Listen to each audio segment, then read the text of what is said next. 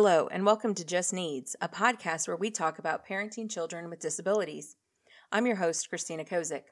I, too, am a parent of a child with a disability, and let me just say, I'm so glad you're here. On this podcast, I'll talk about everything from receiving a new diagnosis to transitioning your older child out of school and beyond. I'll even explain what things like IEP, IDEA, and SSDI mean. Now, this podcast is a project of Exceptional Lives, a nonprofit organization that supports families like yours. You can learn more about Exceptional Lives at our website, www.exceptionallives.org. Now, grab a seat and listen along.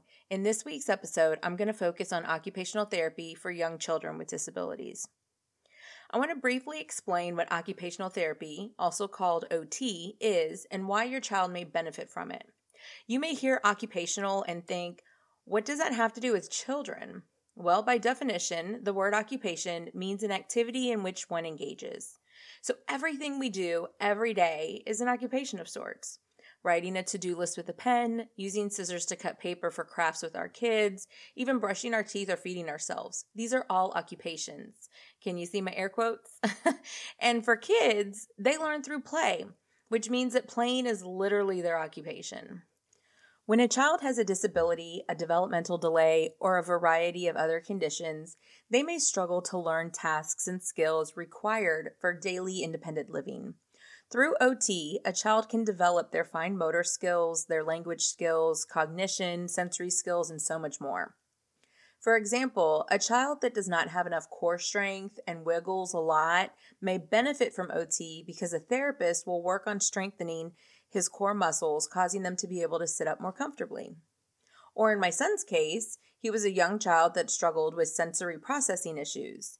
He was about 3 years old when he started OT, and he needed to learn what his body felt like when his senses were overwhelmed and how to regulate or regain control of his senses in his body.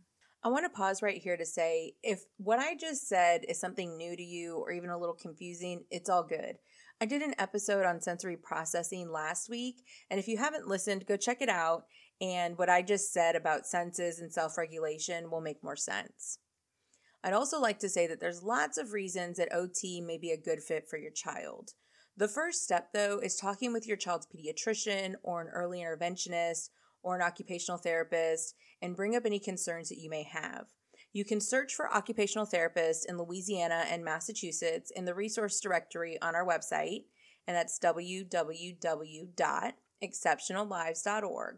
And if you're not in either one of those states, you can go to www.sensorysmarts.com for resources to find an occupational therapist near you.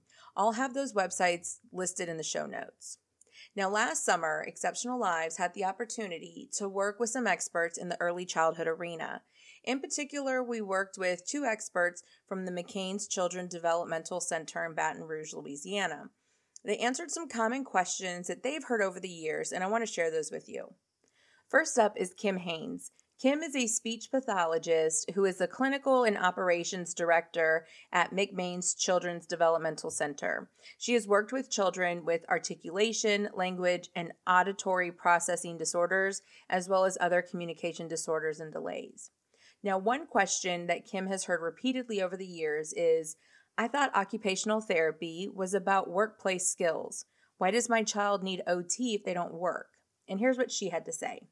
Well, a child's job is to play. So if they're having trouble reaching for toys or even holding on to toys, stacking blocks, or pressing buttons on musical toys, then they might need help from an occupational therapist.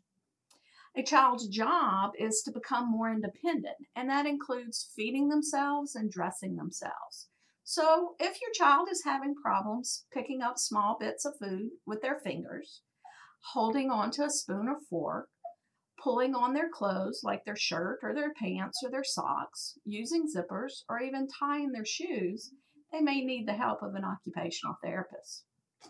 A child's job is to go to school and learn. And so if they're having problems holding their pencil, writing clearly, or even copying things from the board, then they might need the help of an occupational therapist.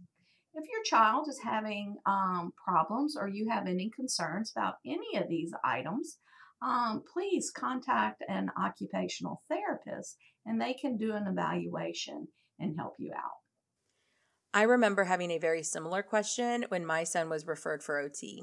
His therapist explained it similarly, and it really put things into perspective for me. I'm glad that we did OT because it gave him the opportunity to learn skills that I couldn't teach him. Our therapist was able to provide me with tools, tips, and tricks to help him at home. We still use those now, even though he's no longer in OT. That leads me to our next expert, Ann Heinrichs. Ann has been at the McMains Children's Developmental Center for over 30 years. She is currently the executive director, and she has always been an advocate for helping children become as independent as possible. Now, a question Ann has heard time and time again is, will my young child with disabilities or delays need to do therapy forever? And honestly, it's such a great question. I know I asked this very question when my son first started therapy over 4 years ago. And in case you didn't catch my spoiler already, he's not in therapy anymore. But this is what Ann had to say about it. Your child's therapy goals are based on their evaluation that is a snapshot in time of your child's functioning. Therapy goals are then based on your child's progress and may be changed over time, and so they'll continue in therapy, which sometimes feels like forever, but it's not. Nothing lasts forever. So as your child progresses through therapy, then you may continue to keep up with that. But you also could do something called episodic therapy, which is basically your child has therapy, achieves those goals, and then stops therapy for a bit, and then may go back into therapy after that. When your child is discharged, it simply means that your child has either met their goals, that your child has plateaued and has stopped on working on therapy, or that you might have had to take a break as the caregiver yourself or your child. Obviously, when your child meets goals, that's very exciting, but it also means that as your child hits a milestone or has a growth spurt, they may go back for therapy, which again is just part of it. The plateauing part is simply that it's a moment in time that at that time your child has reached their potential for that time, but it doesn't mean forever. And they also may go back when they hit that milestone or as time passes and be reassessed and come back into therapy. And then lastly, that you as the caregiver and even for your child, it's okay to take a break if you need to do that. If your child's had post-surgery, if you need to be able to really focus on a work project and you just can't get to therapy right then and there, then it's all right to stop therapy if you have to. But I do encourage that if you do that, to make sure you go back after or talk to your therapist and continue to kind of keep an eye on your child, as of course you'll do as a parent anyway. Keep an eye on your child and see when you need to return and set that back up. Therapy is meant to help and is a great part of services, but again, it doesn't have to be forever. One of the things that Ann said that my son and I experienced was taking a break. There were a few times throughout therapy when he simply plateaued, and we opted to take a break and try again after a short period of time. That seemed to help him, and I'm happy when we did that. During those breaks, we continued to work on things at home and keep in touch with his therapist.